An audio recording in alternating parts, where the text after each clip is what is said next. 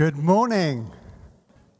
If ever there was a season or a period of time when we need hope and encouragement, it's now, isn't it? I'm not talking about the weather, although I do worry about my son and Lizzie's son who's out doing Duke of Edinburgh this weekend. When God spoke to Paul, and Paul wrote these words to the Corinthian church, it was to encourage them, to build them up, to give them hope. Do not lose heart. I like running. I enjoy getting out into the countryside and running. And I was delighted a few weeks ago when my 19-year-old son, Josh, said, "Dad, let's go for a run together." So I said, "Okay, let's do it."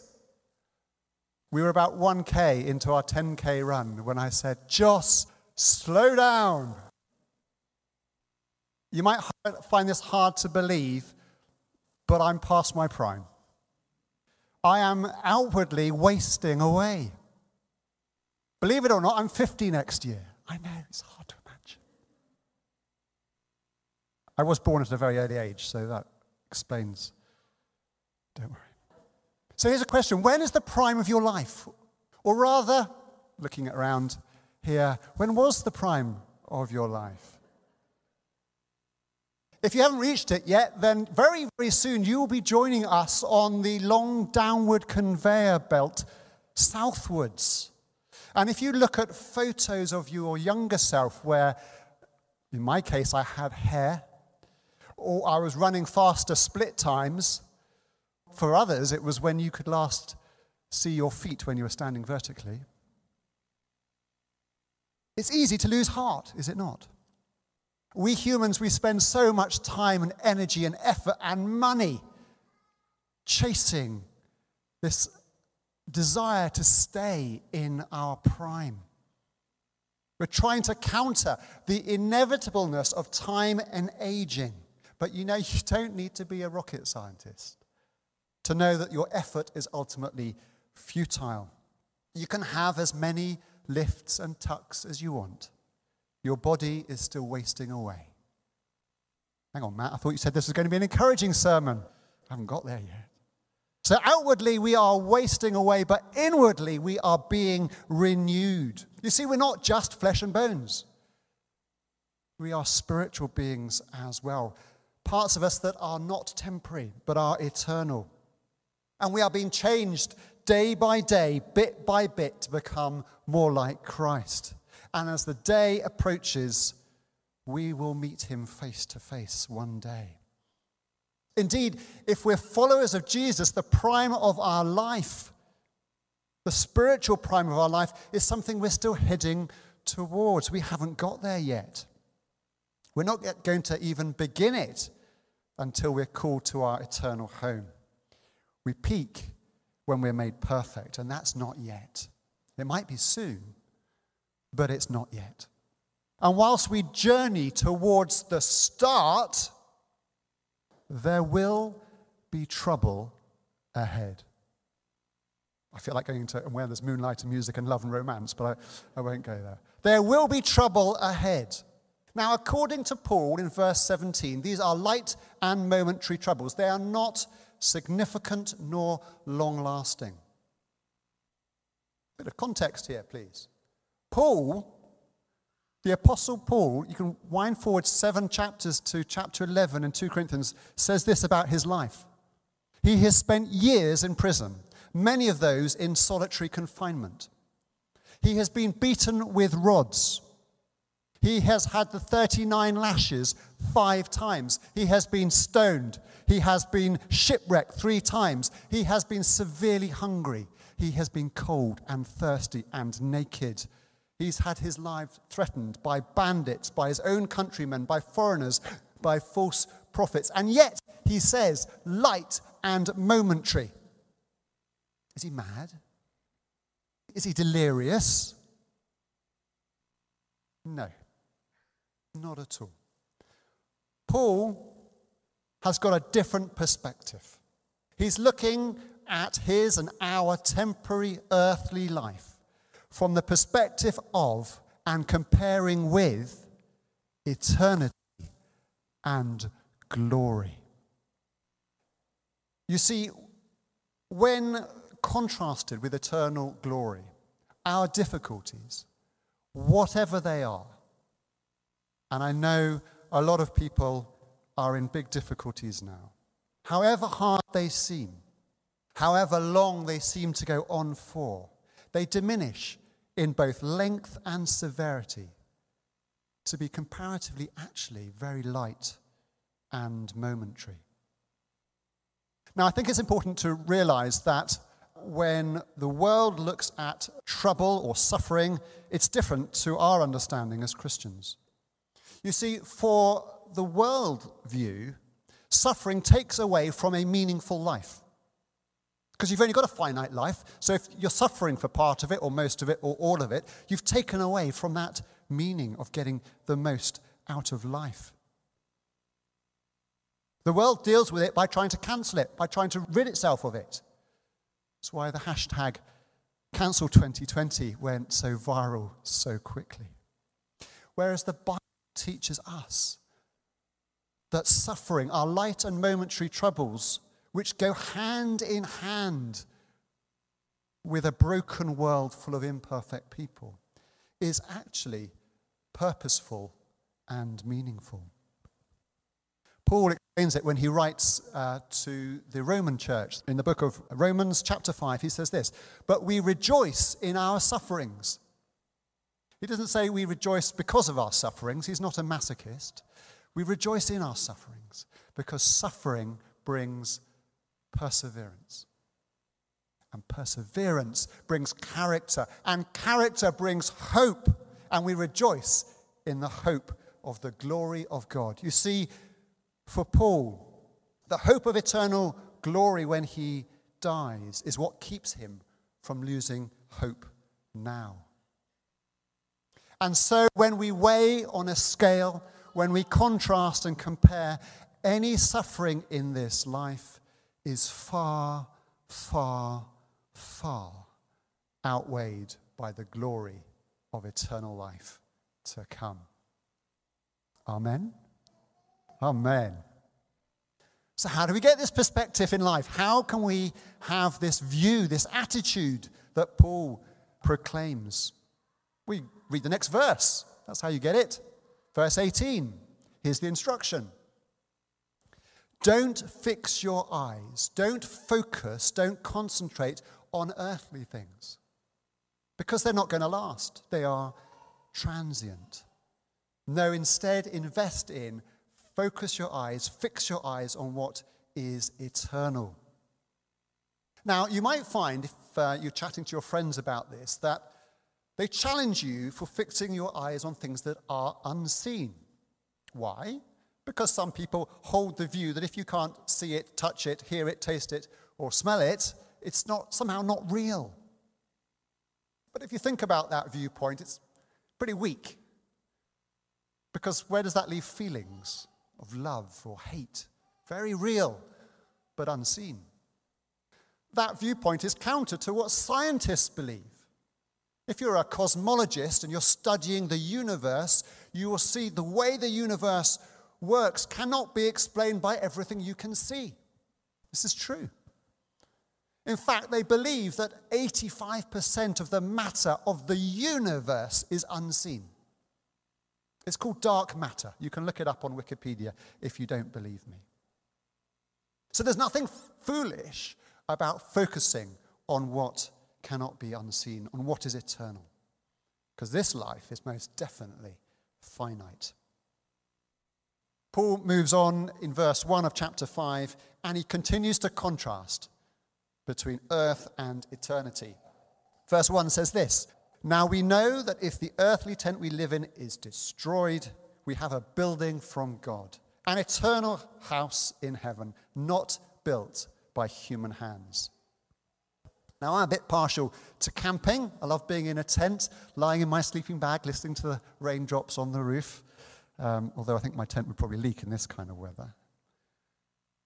But there gets a point in one's camping expedition where you long to have a solid roof back over your head. And Paul considers our earthly bodies as tents, as temporary structures that are wasting away. Well, they are, aren't they? And he says he knows. And I hope we know, I hope you know, that when our earthly bodies fail, we have an eternal body that will replace it. Now, Plato and other Greek philosophers felt that the bodiless spirit was the highest form of existence. They considered this kind of physical body to be a prison for your soul. And I've come across Christians who've got different views on the role of the body in eternity. But let me say this.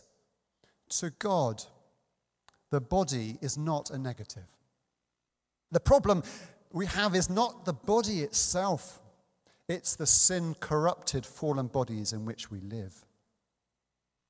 In fact, when God made Adam and Eve, they were perfect and they were in physical bodies. And Jesus himself approved the essential goodness of the body by becoming a human. If there had been something inherently evil about the body, Jesus could never have added humanity to his deity. Our future bodies, we're told, are not made with human hands. They're made by God to suit the environment of eternity. We haven't got time this morning to go into what the Bible promises about the new heaven and the new earth, but I just want to talk a little bit about these resurrected bodies. To be honest, no one knows exactly what they're going to be like, but we have a little glimpse. We have a little glimpse when the gospel narrators talk about Jesus after his resurrection. You see, there's stuff there that we get. Jesus was physical. They recognized him. He cooked a meal for them. He ate fish with them. He said to Thomas, "Come and touch the scars in my body." We get that.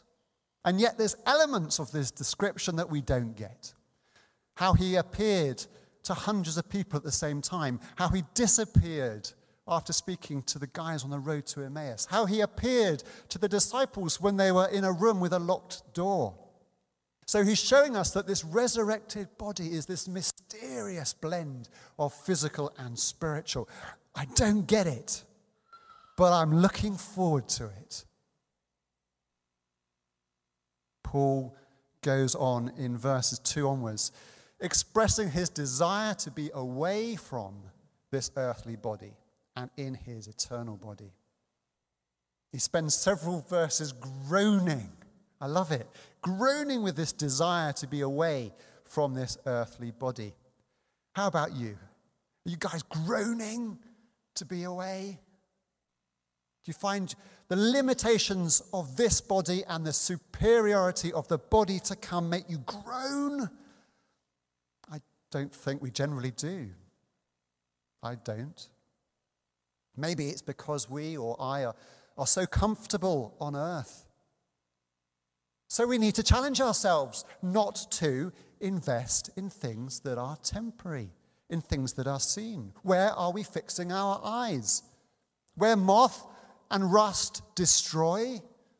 Where thieves break in and steal? We had a thief break in and steal a few weeks ago at our house. They broke into our garage and stole a rather nice bike. It was a horrible feeling. But at the end of the day, it was just a bit of steel, carbon fiber, and plastic. How crazy it would be for us to make it an ambition to invest in what is temporary. But of course, it's not always easy to have comfort in this promise that we have in Christ of this eternal body, of this eternal destiny. And that is why God has given us a guarantee, a deposit, a surety. We read it in verse 5. God has given us his Holy Spirit. He's backed up his promise of eternal life with a down payment now. And so we can be rightly confident, based on this guarantee of the Holy Spirit, of our eternal destiny. because of Christ only. When we die, we will leave these temporary earthly shells and be clothed with resurrected bodies and at home with the Lord. Let me summarize. You know, sometimes when life is hard, as I know it is for many of us, or when things go wrong, we're surprised. Like, why is it so difficult? Why is it so painful? Why is it so sad? Friends, why are we surprised? Jesus said, in this world you will have trouble. In this world you will have trouble. Don't be surprised. But have you also noticed that when we're in trouble or in times of trouble, we give or receive the following sort of encouragement? It'll get better. You'll get better. Your relationships, they'll be restored. Your financial worries, they'll be overcome. And of course, we rejoice in those times when people are healed, when relationships are restored, when financial worries are overcome. But so often when we encourage one another with these fleshly promises and desires, we forget the fact that actually, do you know, it might not get better? You might not get better. Your relationship might not be restored. Your financial worries might never end. You see, friends, everyone is aching and groaning because God's perfect design has been disrupted, distorted, and corrupted by us sinful people. And there will be trouble, there will be pain, there will be sorrow, there will be suffering, and some of us will suffer more than others. That's the truth. But we don't need to lose heart. We don't need to lose heart. Thanks to God and his rescue plan in Jesus, even though this tent-like earthly body that we are habiting in now is wasting away, they will be replaced by resurrected bodies designed for eternity and glory. So be encouraged this morning. Whatever situation you find yourself in, whatever situation you're in now or you find yourself in the future, whatever troubles or anxiety or pain or suffering that you are facing or will face, these are but light and momentary when compared to the eternal glory with God that awaits those of us who follow Jesus. Amen.